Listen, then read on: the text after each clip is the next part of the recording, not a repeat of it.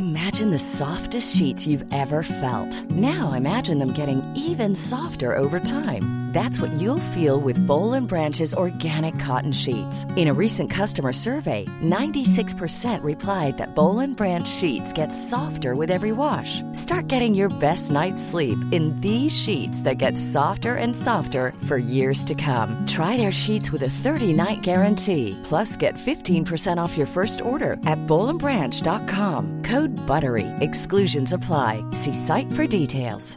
Mom deserves the best, and there's no better place to shop for Mother's Day than Whole Foods Market. They're your destination for unbeatable savings, from premium gifts to show-stopping flowers and irresistible desserts. Start by saving 33% with Prime on all body care and candles. Then get a 15-stem bunch of tulips for just $9.99 each with Prime. Round out Mom's menu with festive rosé, irresistible berry chantilly cake, and more special treats. Come celebrate Mother's Day at Whole Foods Market. Quality sleep is essential. That's why the Sleep Number Smart Bed is designed for your ever-evolving sleep needs. Need a bed that's firmer or softer on either side? Helps you sleep at a comfortable temperature? Sleep Number Smart Beds let you individualize your comfort, so you sleep better together. J.D. Power ranks Sleep Number #1 in customer satisfaction with mattresses purchased in-store. And now, save 40% on the Sleep Number Limited Edition Smart Bed for a limited time. For J.D. Power 2023 award information, visit jdpower.com/awards. Only at Sleep Number stores or sleepnumber.com.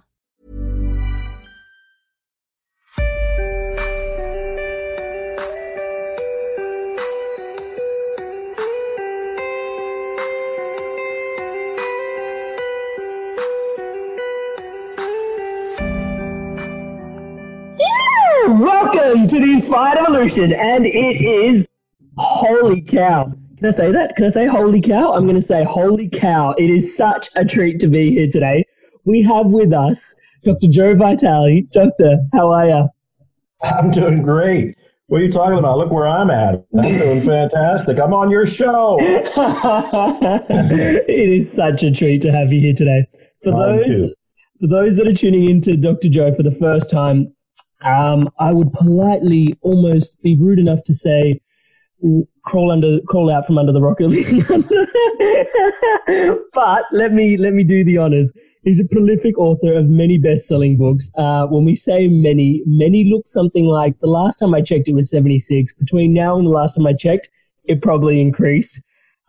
He wrote books called like The Attractive Factor, Zero Limits. He's also written Money, Love, Speed. He's one of the world's most top motivational speakers. He's a popular star of the movie The Secret, if we remember that movie. And it's that is basically, he led him to becoming an internationally famous expert on the law of attraction and clearing beliefs. Can't wait to dive deeper into beliefs and attraction today, but also something that, the law of attraction, I feel, has copped some flack in terms of, some people say there's not enough commentary on action.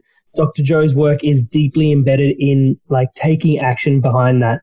He created the Miracles Coaching Program to help people achieve their dreams.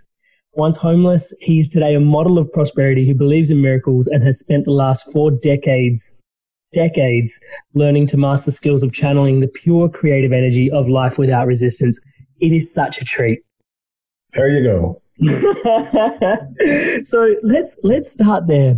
You were once homeless in the 70s. And now You're in this space where, for me, I think the thing that inspires me the most on the Inspired Evolution is a big agenda that I have behind the podcast is supporting people becoming entrepreneurs / creatives. And to me, they're actually the same thing. An entrepreneur just got creative about the way they make their money is kind of my tagline. So the creativity that you exude in terms of 76 books, maybe more now, and there's 15 albums. You've appeared in 15 movies. The Secret was an incredible movie. Tell us more about what creativity means to you and how you tapped into this. Well, it's a great question. And, all I'm doing and all I've ever done is follow my passion, passion. Joseph Campbell said, follow your bliss. It's another way of saying it. I've looked at my life and I said, what am I passionate about? And whatever I was passionate about, I went in that direction. And it's important to know that I went in that direction where there was no evidence, none, that I would be a success in that direction. I only went in that direction because my heart, my gut said, Joe, this is the road for you. Take it. Even when the light's not on to shine everything ahead of me, start walking. I wanted to be an author early on, and you're right. I've written more books than I can count. Somebody else has to count them because I'm still writing books. In fact, my new book is called Money, Love, Speed. It's not even out yet. It's not on Amazon or anything. You're getting an exclusive by me saying this is here. But stop for a minute. Why did I write this book? I wrote this book because I had been homeless. And I had been in poverty for 10 years. Yep. I had to work on myself. I had to find what the limiting beliefs were.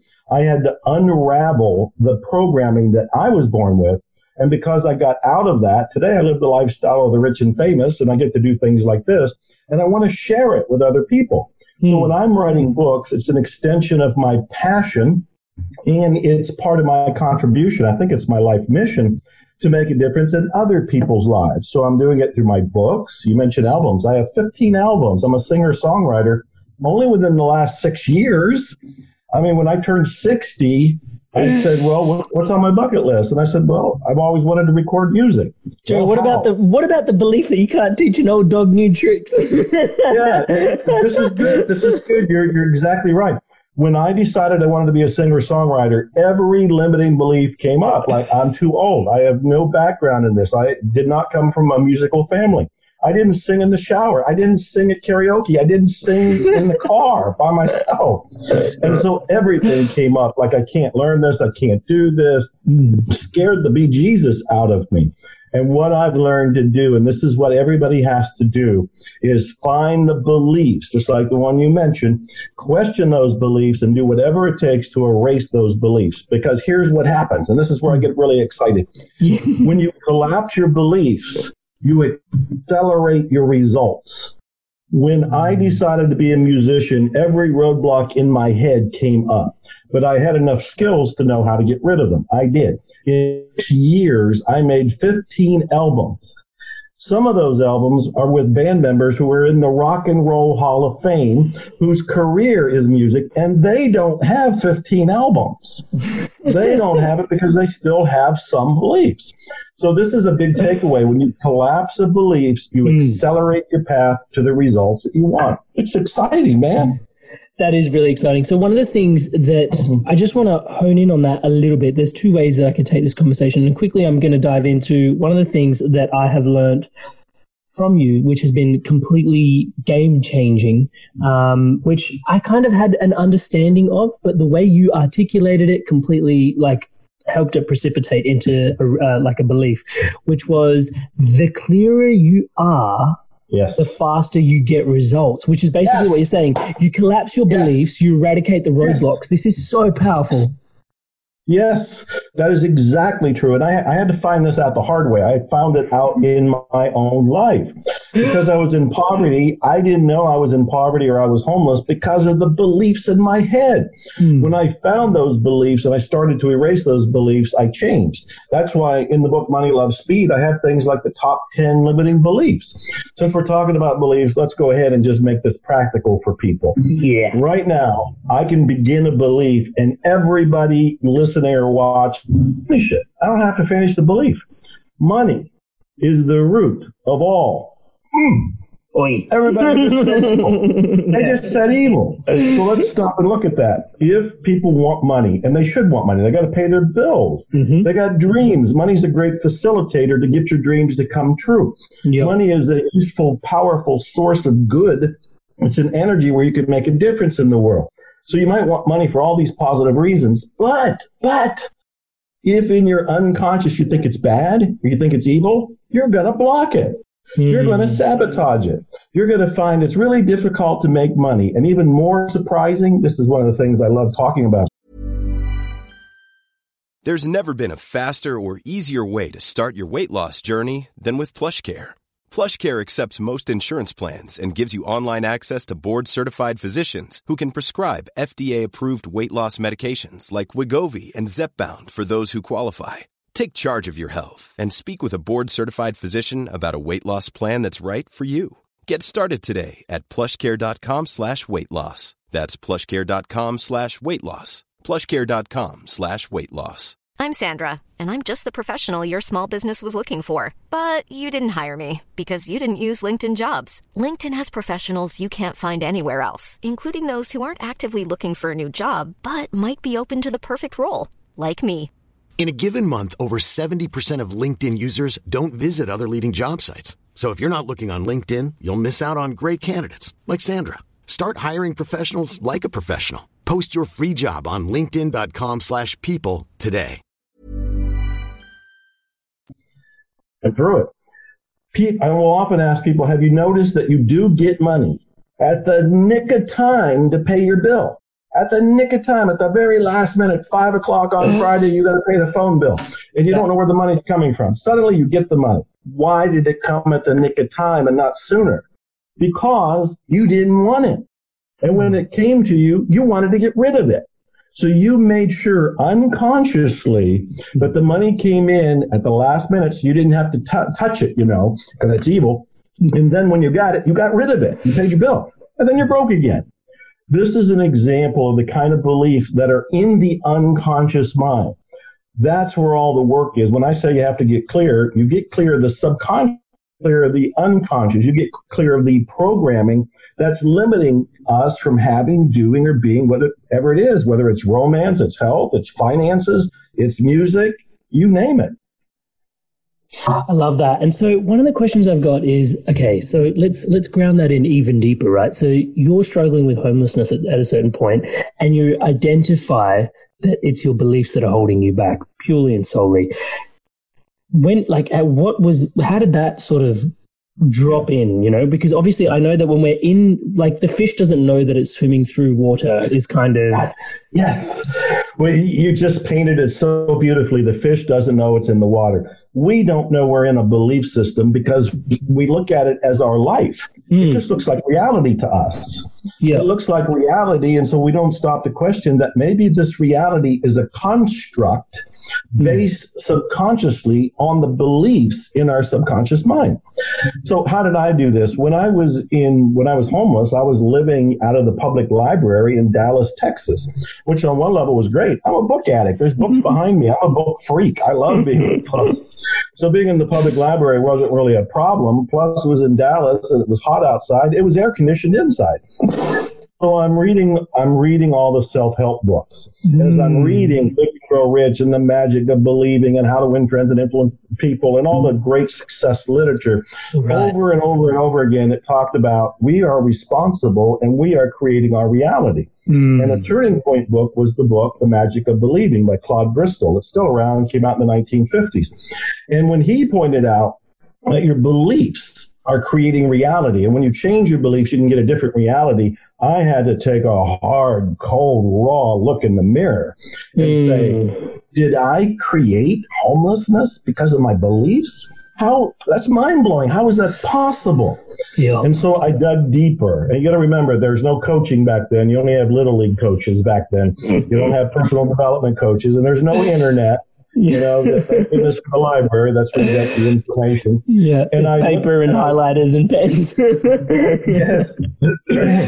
And I looked and I realized, this was so startling to me. Every single person listening has a prime directive belief that's operating in their life.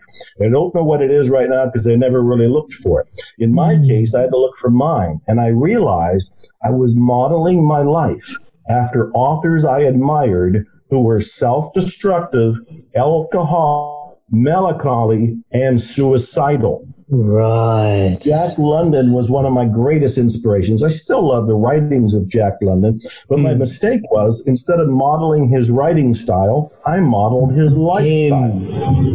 Very, very profound. He was dead by the age of 40. Yep. He was dead by the age of 40, and most likely, some controversy, but most likely as a suicide.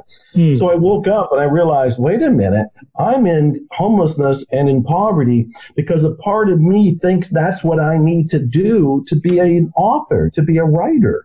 When I paused and said, wait a minute, There's bound to be authors out there that are healthy, mentally balanced, they're in great relationships, they're prolific, they're productive, and they're in well-being. When I looked for those authors and started to model them, I was changing my beliefs. So my operating belief was I had to suffer in order to be a success. Change that, I don't have to suffer anymore. Wow, there's a lot in there. There's a lot in there. That's massive.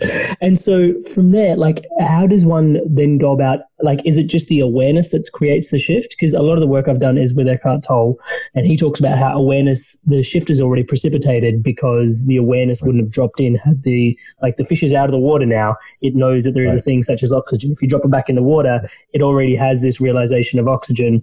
Now it's kind of like still swimming in water, but it's aware that there is. Is that kind of what happened in that space now that you're aware that the beliefs are what holding you back? I'm a great believer in practicing awareness alone because I think, first of all, we're all here to awaken. We are here to awaken. What are we awakening to? Our inner divinity. We are all gods. We're not the God, but we are individually God. We have more power than we ever thought imaginable. But because we have these filters on us, when we look out into the world, we see lack and limitation. When people start to point out the reality of beliefs that are creating their situations, the awareness alone will pop it. The awareness alone can shift it. When I pointed out that the quote, money is the root of all evil, a lot of people nodded their head and go, oh, that is there. I take it one step further, and I do it in the book as well, where I say that quote, money is the root of all evil, is from a longer quote. The longer quote says, the love of money is the root of all evil. Now we have a little bit of wiggle room here. Instead of thinking money itself is bad, because it's not, it's neutral, it's paper and coin, it's nothing. But the love of money could be the problem. And then I look at it and go, all the wealthy people that I've met, including myself, we're not in love with money. We appreciate money, we leverage money, we use money, but we're not in love with money. So as I explained this awareness alone can shift the money perception for a lot of people who are watching right now. One of the originators of New Thought, his name was Phineas Parker Quimby. Right. And Phineas Parker Quimby said, the explanation is the cure. And I love it. The explanation is the cure. The explanation is the cure. And so as you and I talk, or as people listen to some of your other interviews, they're going to get these ahas. And those ahas come when there's an awakening. And the awakening comes from awareness. So yeah, I'm a great believer in let's share the information. Let's share the stories, because the information and the stories pop the brain and people start to shift a little bit and they realize, oh, maybe I just had a belief and maybe it just left. Awareness alone is powerful. I love that. I love that. So I want to better understand a little bit, and this is just a personal, I'm just going to go there because it's been burning inside me to ask this. When you were what was it about?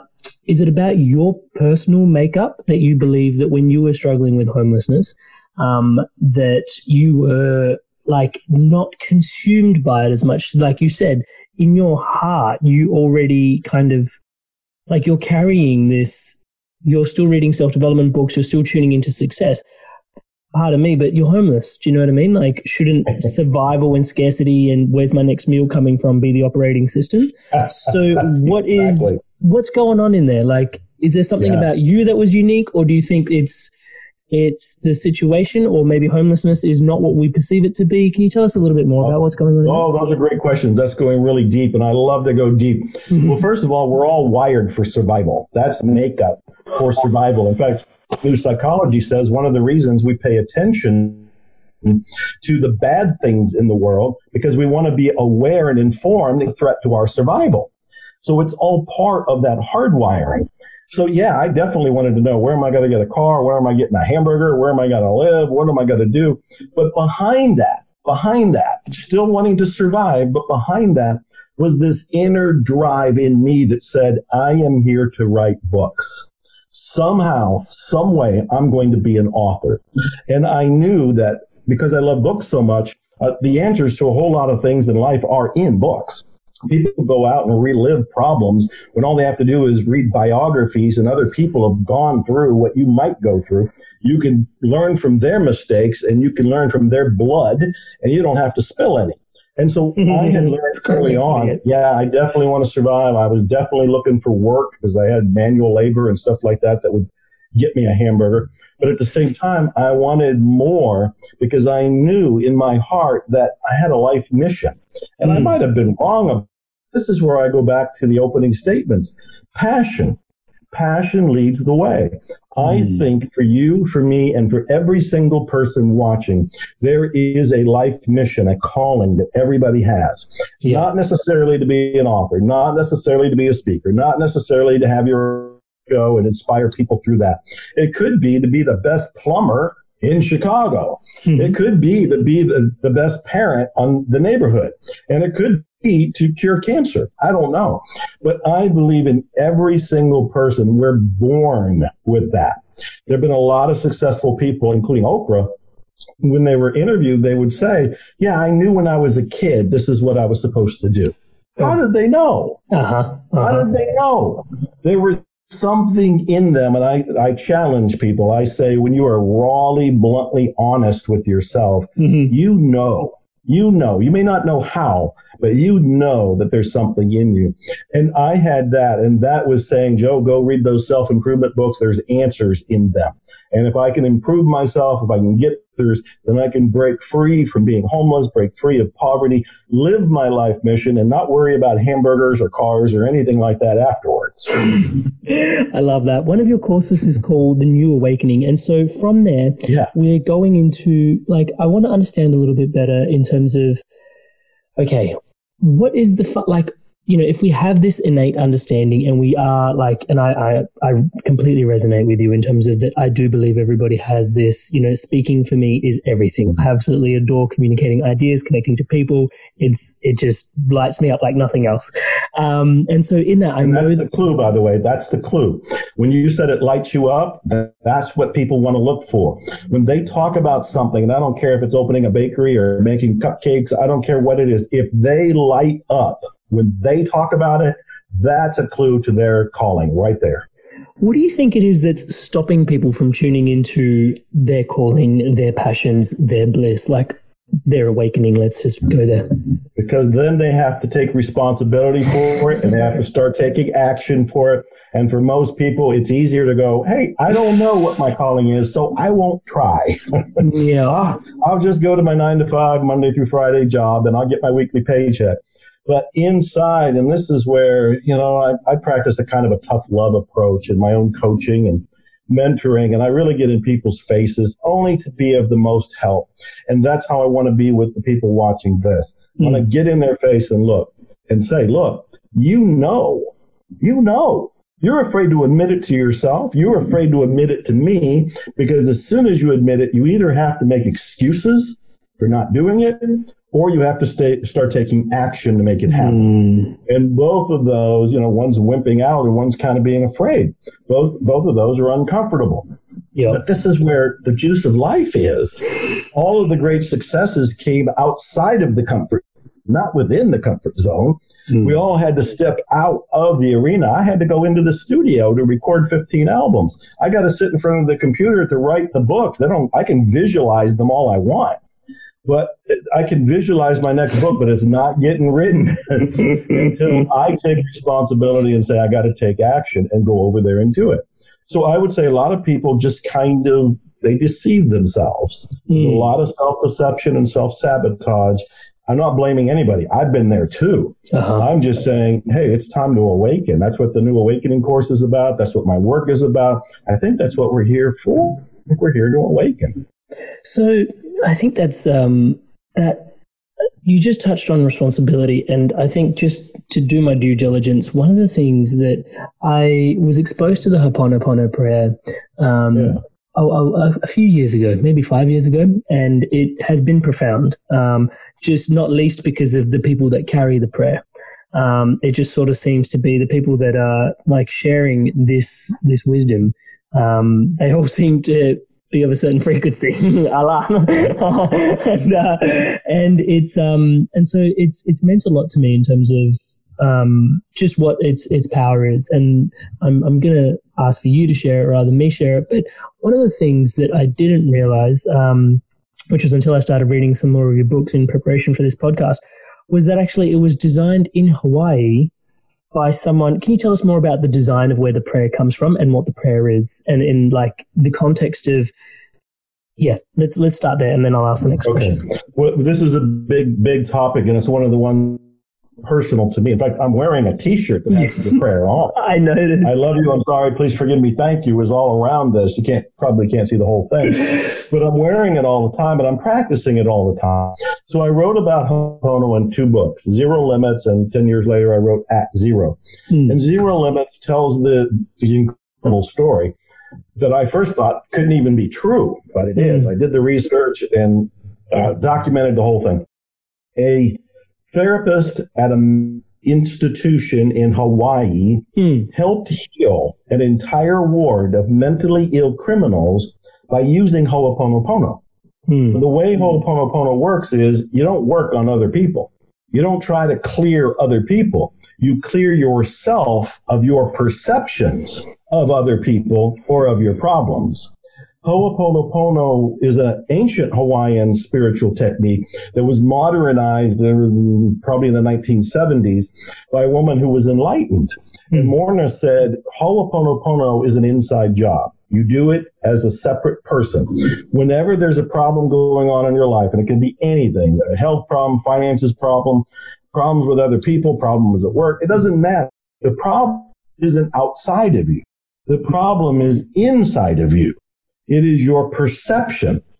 What Ho'oponopono does, you say these 4 phrases. I love you. I'm sorry. Please forgive me. Thank you. You say them inside yourself. You say them to your connection to what I'll call the divine. Some people will call it the universe. Some people will call it God. I sometimes just say it's the great, Joseph Campbell called it the great mystery. So there's 100 names for it, but we know that there's some sort of higher power or nature or energy field, the field of all possibilities, I think Deepak Chopra calls it. And you can tap into that. You're saying, I love you, I'm sorry, please forgive me, thank you, as you're holding this feeling of a problem, and you're doing this as a kind of a prayer to the great something. And what you're basically doing is saying, I'm sorry for what beliefs are in me. Please forgive me for what I or my ancestors might have said or done to have created this situation. Thank you for erasing the beliefs, erasing the programming, and I love you for bringing all of this back to clarity and wholesome and for my life. This is it in a nutshell. But I'm telling you, I have heard the most amazing stories over the last 15 years. They're all documented in books, Zero Limits and At Zero. They're online. As you pointed out, there's lots of people who practice it. There's music based on it. I could go on and on with the power of it. We're talking about clearing beliefs here, and Ho'oponopono is one of those I use to clear beliefs in me. So just read, your father had died and other things that were changes in my life. What I did was go inside to say, I love you, I'm sorry, please forgive me, thank you, to erase the negative limiting beliefs so I can regain peace. It's magical. I never feel like I do it justice when I describe it because I have to give this miraculous tool, you know? Wow. So that was just the tip of the iceberg. I think the key in there, Joe, that really, really gets me is the fact that, and I think I just want to highlight this because I don't think this gets highlighted enough about it, is we're talking about responsibility and we're touching on beliefs. But the reality is that this gentleman, and this is what I learned from your documentation of his work, was he wasn't asking them to go in and look at the prayer and conduct it themselves, right? He is doing it on himself. Yes. Right? That is, thank you for pointing that out, because I think one of the number one mistakes people make when they start using Ho'oponopono is they want to teach people. Or they'll hear somebody come up to them and they'll say, I have a problem. And they will say, hey, say, I love you. I'm sorry. Please forgive me. Thank you. That's not Ho'oponopono. Ho'oponopono is 100% responsibility for everything that is in your life experience. So if somebody walks up to you and says they have a problem, you clean on it. Them, you clean on it. They came into your life experience, and so they are now part of your projection. They're part of the mental projection coming from your belief system. If you want to help them change their problem, you don't go and change them. You look at yourself and you ask yourself, what is going on in me that might be creating that situation? And then you're saying, I love you, I'm sorry, please forgive me, thank you, to the divine, as a petition to correct it. When Dr. Hulen, who was the therapist, was in that mental institution, he did not go to those inmates and say, hey, you need to say these 4 prayers or these 4 lines in the prayer. Instead, he noted how he felt when he looked at their records or saw them. And if he felt repulsed or he felt disappointed or he felt grief, whatever he felt, he cleaned on his grief. He cleaned on his feelings. He did Ho'oponopono on himself. Here's the punchline. Because everything is a projection from that individual, as he cleaned himself, the patients got better. He didn't work directly on them. He worked directly on himself. This is the turning point that he needs to get their head around. When we talk about 100% responsibility in the old days, including me, I would just think that, well, that means whatever I say or do, I'm responsible for. In Ho'oponopono, it means whatever anybody says or does that's in your awareness, you are responsible for. Big shift. Leap in responsibility. And that was kind of the reason I'm just, like for me, it was huge, and I'll be completely transparent. One of the thought experiments I often run with myself, and some people are disturbed by this, but it does help me. It grounds me in many ways, is I'm not actually 100% sure that I'm here having a conversation with the great Dr. Joe Vitale, right? In many instances, I may be actually staring in front of I may be in a mental ward staring at a white wall, having a conversation with myself, projecting this reality. Now, some people find that disturbing, but the reality is that you've alluded to this before, is that we basically are walking around. Life is an optical illusion generated by our beliefs, is kind of how you said it. And I totally resonate with that. But it's also, it seems so slippery. It seems so slippery. And I think that is probably where, for me, I surrender to the great mystery and the great spirit, because it's like, this is beyond what the mind can take in. Right. It is beyond what the mind can take in. So let's back up a little bit. I love that you use that quote, because I've used that a lot. I'm proud of it. Life is an optical illusion. Life is an optical illusion. So what does that mean? What you're seeing is based on your belief filters. When I was homeless, and I remember really struggling when I was in poverty, I looked out into the world and I saw lack and limitation. And I swear to God, it was real. And I can find evidence. I can cut out newspaper clippings. I can get the Census Bureau to say unemployment is outrageous. I can find the evidence to support my beliefs. Today, I think the opposite. Today, I think we live in a world of unbounded abundance. I mean, my God, it's an auspicious time, and there's so many opportunities, so many activity, so many things that are happening and that are going to happen. And the riches are all around us. There's trillions of dollars circulating in the air, not even planted in banks and stuff. It's just circulating. And so I look out and I can find evidence for it. I can get you the books. I can get you the documentation. I can find all of it. So here's the punchline. You can find evidence for whatever you believe. When you come to the point where you can choose what you want to believe, you're now at a point of power, and you can enrich yourself by choosing to believe something more powerful or more positive for you. Until a moment like this, most of us are choosing beliefs unconsciously. It's based on how we grew up.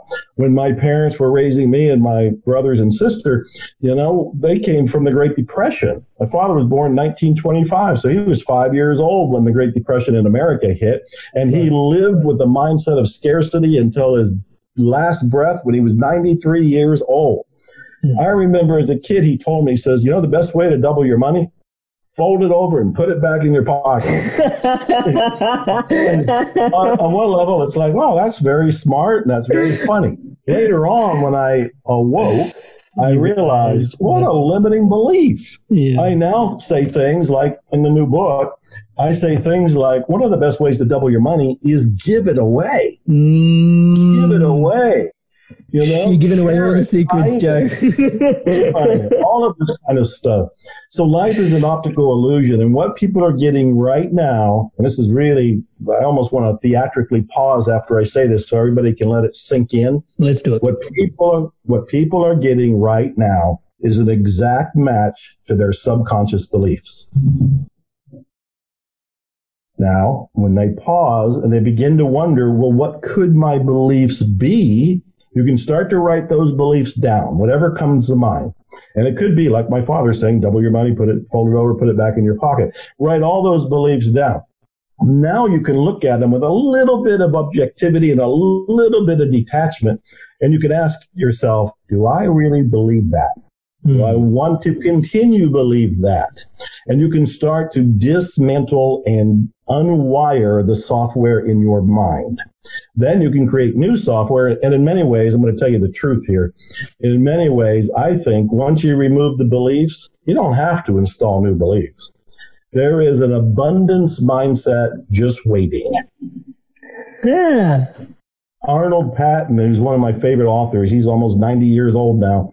He said a couple of things that are really profound, and one of them is the sole purpose of money is to express appreciation. I love that quote. It's so good. Isn't it great? I actually opened my new book with it because it's so good. I was introduced to it by you. I mean, yeah, it's gold. The sole purpose of money is to express appreciation. And another thing Arnold Patton said was, we don't create abundance, we create limitation. Stop and think. We don't create abundance. Abundance is already there. We create limitation, which means we put the filters up so we don't see the abundance. Wow. Take the filters away. There's the abundance. Wow. I love that. The thing that's really percolating for me in and around that is, again, collapsing our beliefs to eradicate the roadblocks, coming back to that point, but also this idea that the innate nature, and why would it not be when we look at nature, it is abundant, it is creative, that is the natural order of things that we're exposed to. Yeah. And so sitting with that, I think what really comes up for me is the trust in the abundance. How do we learn to then trust? And this is a conversation I was really hoping to have with you today, is also, for me, trust and surrender are actually two sides of the same coin. Right. But surrender has been a big shift for me in the last 12 months, just probably because, if I can just give it some context, I guess for me, I've just gone from being 30 to 31. I've just grown out of my adolescence, and I'm growing from a point where, yes, goals, ambitions, entrepreneurialism, let's go, to the point where, whoa, hang on a sec. I've been focused on like this wedge of 5% of my life, but 95% of life has actually been carrying me towards where I'm going. What is actually going on here? And it's just like, wow. And exactly what you're alluding to, that perhaps surrender is the way. And it's been a carrying intention for me for the last year now, to learn to surrender. But there's this surrender and trust. And when you allude to the fact that our innate nature, or the innate fabric of it all, is abundant, how do we learn to trust? How do we surrender to this? Practice makes perfect. I love it. It's in the doing. Take action. Yes. It is in the doing. It is in the doing. You start to trust your gut feelings a little bit and act on them. I still remember in the early days, and this is 40, 50 years ago, and hearing about intuition, hearing about surrender, hearing about trusting, and going, man, I don't know. Because I really felt like I can outsmart it. Yeah. I can think my way through it. Yeah. And when I found out that thinking was what got me homeless, thinking is what got me into poverty, when I started to play with the other side, like, there's nothing wrong with thinking, but let's bring in intuition, let's bring in the gut instinct, and let's balance both of those. You mentioned my new course called The New Awakening. In it, I talk about stages of consciousness, and this will help shed light on your question. Perfect. I say there's 4 stages of consciousness. The very first that we're born into is victimhood. And it's barely a state of consciousness because we're really unconscious. And that's where I and everybody else, we just kind of bounce off of life and we're reacting to circumstances. We're driven by our unconscious beliefs. We blame everybody else. We don't take responsibility. We don't know how to create, but we keep trying to the best of our ability. And life is pretty much like Henry David Thoreau said, a life of quiet desperation. That's victimhood. If you're lucky, you watch a show like this, or you had mentioned the movie The Secret, you see the movie The Secret, or you read a book by me or one of the success authors out there, and you have a little awakening. And the awakening says you don't have to be a victim. The second stage of consciousness is empowerment. In empowerment, you learn about the power of intention, visualization, affirmation, taking action, all of those great things, poster boards and vision boards and meditation and hypnosis and all these wonderful tools. And life becomes pretty thrilling because you feel like, wow, I just have to intend it and I can do it. Create it. Yeah, you can do it. So empowerment is great. When you leave victimhood and you go into empowerment, you feel like Superman or Superwoman. That's only the second stage. At some point in life hits you with something. It could be an illness. It could be, like I mentioned, my parents had died, my father had died, going through wars. There's some big things that in my life have shown up. And usually something shows up and you start to realize you're not in control. You're not in control. You have more control than you ever thought. You're empowered, but you're not the master of the universe. The universe is actually the master. And this is where you move into the third stage, which is surrender. Now, surrender, there's 2 kinds of surrender. There's the surrender where you just give up and you roll over and play dead and you go, well, I can't win. Oh, no. The other surrender is when you surrender your ego, if you will, to join forces with the great something.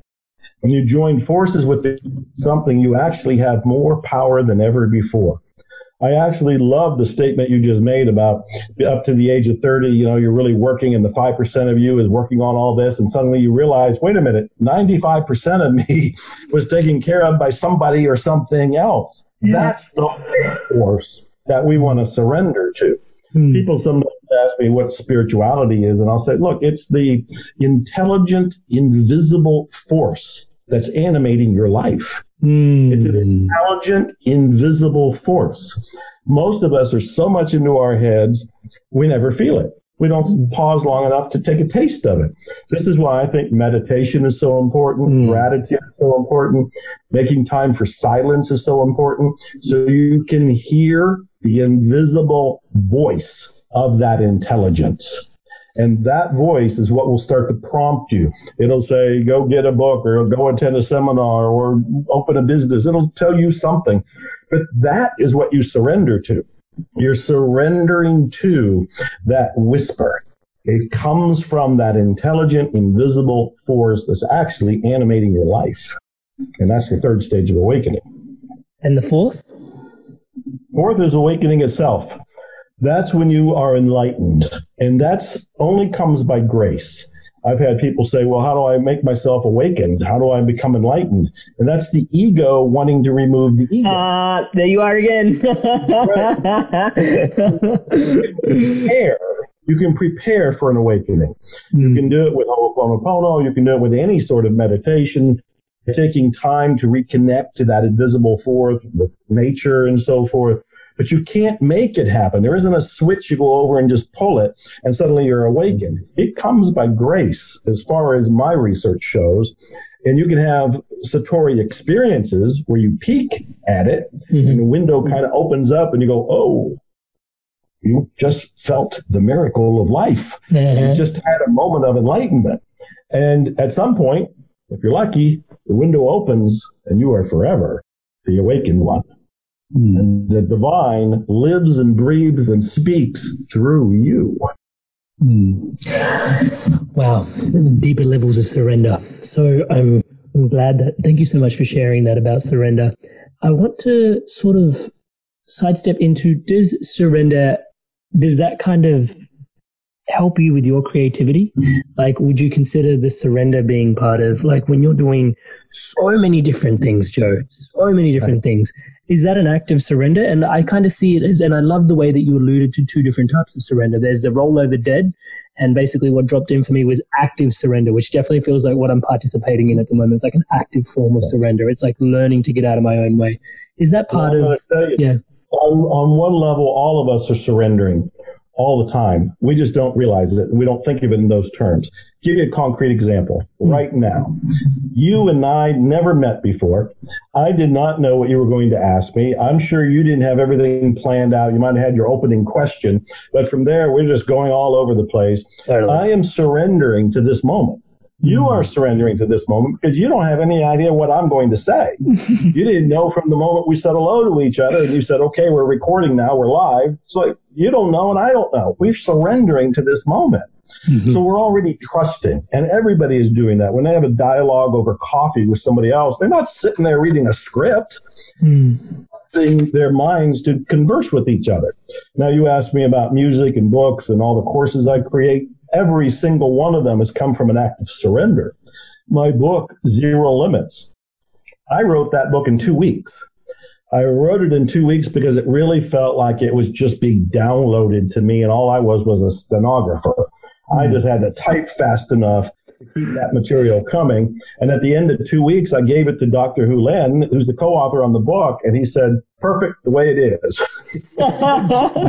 I had gone, there's one album. I remember I recorded several albums, and I told my producer, I said, I think I'm out of songs. I don't have anything else stirring in me. And he said, no, I think there's more in you. Let's just make an intention that by Christmas of that year, you'll come up with 10 more songs. And I agreed to the challenge and the intention, but between you and me, I had zero. I had nothing. Nothing. The next morning, I woke up and there was a song. And by that Christmas, I had 10 songs. I recorded an album called Sun Will Rise. And that ended up being one of my favorite albums, All Surrender. Earlier today, I was working with a client and she asked me to write the foreword to her book. I agreed to it. After we got off the call, I opened a Word document. I'm looking at a white page here, nothing on it. And I'm like, I don't have a thing to say. I don't know what to do. And then I thought, just surrender. I started typing. 20 minutes later, her foreword is done. Yeah. Wow. It takes a lot of trust to drop into that process, but it's so eloquent and it's so much grace in that. Thank you so much for sharing. Guessing. It's our doubting, our second guessing and rumbling beliefs like it needs to be perfect. There is no such thing as perfection. I don't care who comes out with what. I don't care if it's the latest Harry Potter book. There will be somebody who will find a reason to criticize it. There will never be anything perfect. And when we let go of that, it frees us to surrender so that we can allow whatever's coming in to come in. It's when we sit in judgment of what's coming in and we go, oh, that's not good, or what are people going to think, or that should be written differently, or that should be a different musical note, or I'm not good enough. All of that blocks the flow and blocks the surrender and blocks the creativity. So we want to be clear of those limiting beliefs so that we can trust what's coming. I love that. And we're back at the beliefs, and we're also back at clearing as much of it as we can in order to be able to create. So the show is called The Inspired Evolution, and I have heard you say that intention is for wimps and that inspiration is the way. So I love that because, Inspired Evolution, it's all about being inspired to evolve. Tell us more about, because intentions definitely guide us, and I love them. And so tell us more about what intentions mean to you and what inspiration means to you. Yeah, that's a great question. And I have gotten on stages and said, intentions are for wimps, people. We need to go beyond it. And yet, as I say that, like you, I still love intentions. I think intentions are very powerful. Yeah. I set an intention before getting on this call. I had made the intention to the universe that I wanted to be inspiring and I wanted to be useful to you and your audience and to be clear and present. So I stated an intention and then I let it go. Why did I state an intention? Intentions help align your body and mind to go in a particular direction. Mm-hmm. It's like setting up a little target up there saying, I want to go there. And so an intention is a way to direct energies. Rather than just kind of reacting and bouncing off life, you can go and say, this is what I would like to have, do, or be. And you can go in that direction. But as I've gone through life, I have found that there's something better than that, and that's an inspiration. See, intentions come from the ego. Intentions are stated based on what we've experienced before or what we've heard about. So it's coming from our old data bank. When we think about an intention, we're thinking about what's possible based on my data bank of what's possible. But an inspiration comes from outside of you into you. And inspiration can surprise you and dazzle you because it can be so shockingly different, so shockingly wonderful that it breaks all of the old patterns and all the old history, and you can never have even gotten an intention from it because it wasn't in your brain. It descended to you. And so I prefer inspirations. And if anything, I tell people, look, when you get inspired to write a book or open your business or whatever it happens to be, make the inspiration your intention. Your new intention is, I'm following my inspiration to, in your case, run this show and make a big difference with all these people watching you. And in my case, I want to continue writing books. I love writing books. I am a bookaholic. I just want to keep cranking these out. Couldn't tell. Because I think it makes a difference in the world, and I think it's my life calling. But when it comes as an inspiration, I'll go, okay, that's it. And now it's my intention. I absolutely love that. I absolutely love that. One of the big things that I guess I'm feeling just nearing the end of this episode, what's coming up for me is just the purity of clarity, right? So we've talked about beliefs, we've talked about responsibility, and we've talked about inspiration in order to just basically clear the vessel, the channel, the person, the individual that we are. I think that's the big one that's dropping in for me, the clarity. And you've mentioned this in the past, and I didn't realize it was part of my process. I've been meditating for, God knows, again, like the number of books you've written, a long time now. And one of the things that you alluded to in terms of, and I didn't realize that meditation was doing this, but I did have an awareness that it was happening, but I didn't really think of it as like a, how do I call it? Like a byproduct or a system that was in effect in the background. And so let me get to it. It's basically that when you're in silence and you're taking some time to clear yourself, you're actually making way to hear a voice. You're making way for things to come through. Absolutely correct. Absolutely correct. This is why I think people need to meditate, have gratitude time, silent time. And what you're doing there is taking the phone off the hook so you don't get calls. You're putting your phone down, you're putting your computers down, and you're tuning within. I really believe that the great something is trying to talk to each of us. It doesn't yell at us, it whispers. And so we have to be quiet enough to hear the whisper, to get the feeling, get that subtle felt sense that usually comes somewhere in the midsection of the body, not usually up here, but somewhere down in the heart, the chakras, the lower Tai Chi kind of center of our body. And what we want to do is make time for that. One of my favorite things to do, and I've done it for so many years, is I will get in the hot tub at night. I'll be outside in Texas under the stars, and I'll be saying thank you, thank you, thank you, because I'm practicing gratitude. But I'm also not interrupted. I have no technology with me. There's nobody going to interrupt me. At most, I'll have a cigar, and I'm blowing signals to God, if you will. And I'm making time to listen. I'm making time to receive. Maybe that's even a better way to put it. I'm creating an opening to receive. I think that's probably the accurate way to put it. I'm creating an opening to receive, because in that opening, there have been moments when I've been blown away. I would get an idea for whether it's songs or books or courses. I have so much material all over the internet. All of this has come from gifts. One of the reasons I called the book Money Loves Speed is because in the movie The Secret, I said the universe loves speed. And what that means is these ideas that come to you, that come to me in the hot tub, they're gifts. They're gifts. I didn't ask for them. I didn't pay for them. When I got quiet enough to receive the gift, I then knew it was up to me to create it. And the universe wants me to take action. You talked about action earlier on. Nothing happens until somebody moves. You've got to take action to co-create. And that's the other key word. We're co-creating reality. You're not asking the universe to deliver everything without you doing anything about it. You co-create it.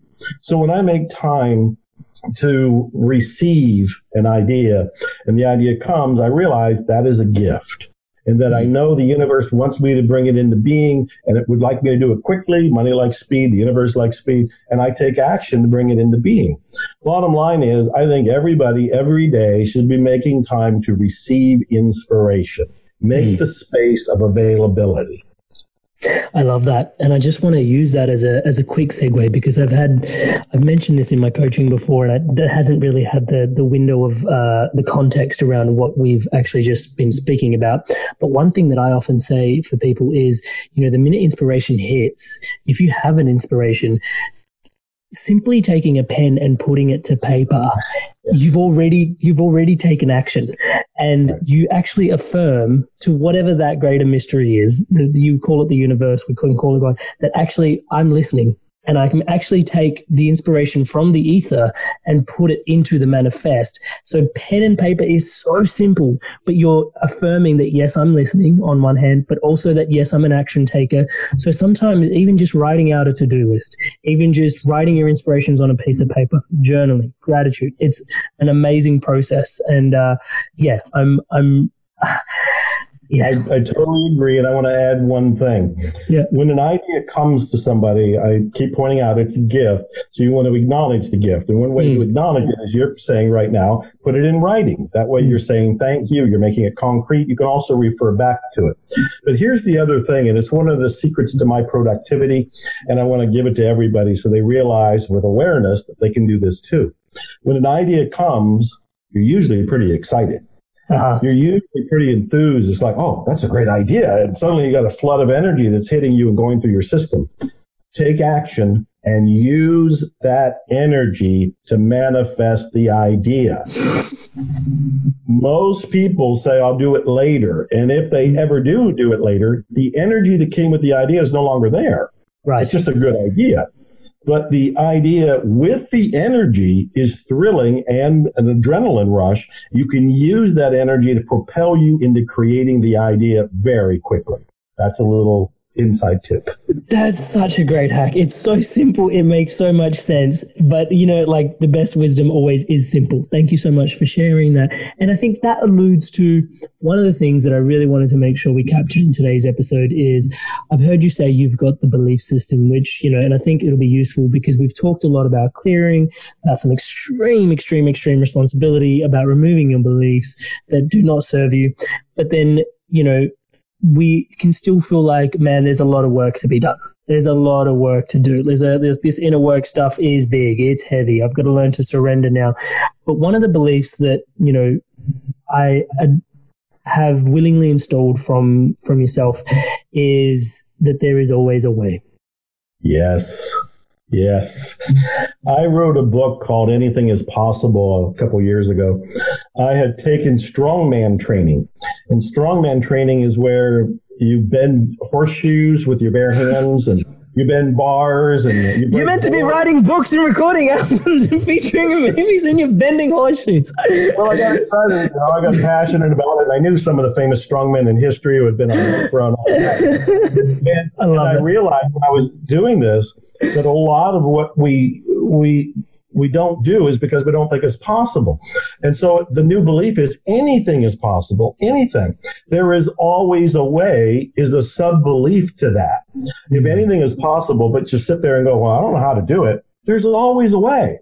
If you do the research, you'll probably find somebody else has done it, so there's probably a way from there. But if you stay with it and state the intentions and make yourself available to inspiration, you can create a way. There is always a way. Anything is possible. I don't think there's any limits. I think the only limits we have are the constructs we have up here. I don't even care what science says. Science changes its mind all the time, and scientists will study over here and say, well, that vetoes that study. Somebody does another study. They're still trying to figure it out. I think we're in a belief-driven universe. Change your beliefs, you get a different universe.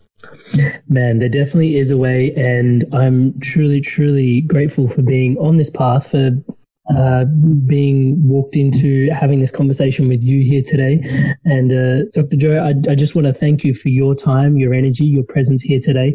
But always, it's a life's walk. So I just want to thank you for all the time and energy and all the love and cultivation you put into offering everything that you do with the world, and all that informs this conversation here today.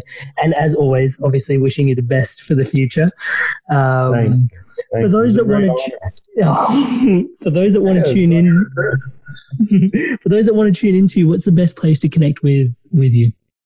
Well, you mentioned the New Awakening, so I have a new website going up right now with the latest product on it, and I would invite people to go check it out.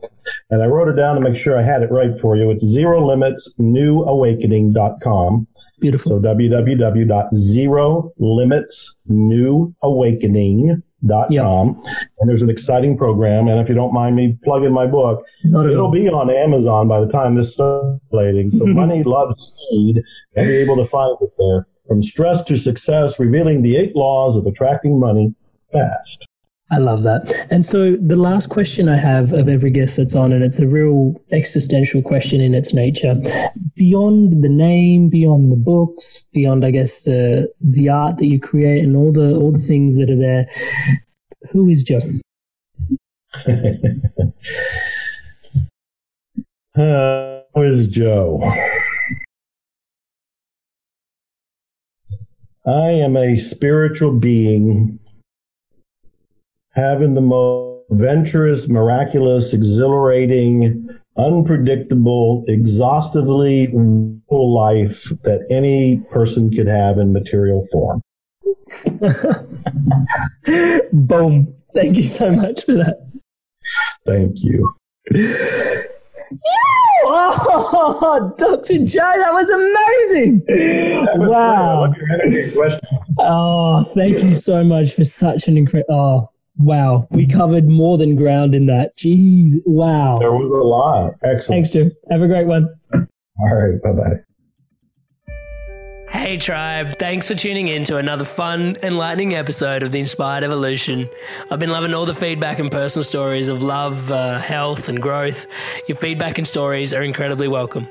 The easiest way to connect with me is via my website, which is www.amrit-sandhu.com. You can leave me a message or a comment. It's one of my highest values to connect, so I love to connect and love to hear from you. You can also find me on Facebook, Amrit Sandhu. And if the content has been resonating with you, you can help The Inspired Evolution out in a big way by liking the YouTube channel, subscribing to The Inspired Evolution, or the Facebook page, like that please, at The Inspired Evolution, or by leaving a review on iTunes if you're on an Apple device. And also, if the Inspired Evolution episodes are inspiring an evolution within you, or you can feel the inspiration is valuable for your team to evolve to the next level, you can head on over to www.amrit-sandhu.com to see how the Inspired Evolution can help you and your team thrive. Much love, tribe.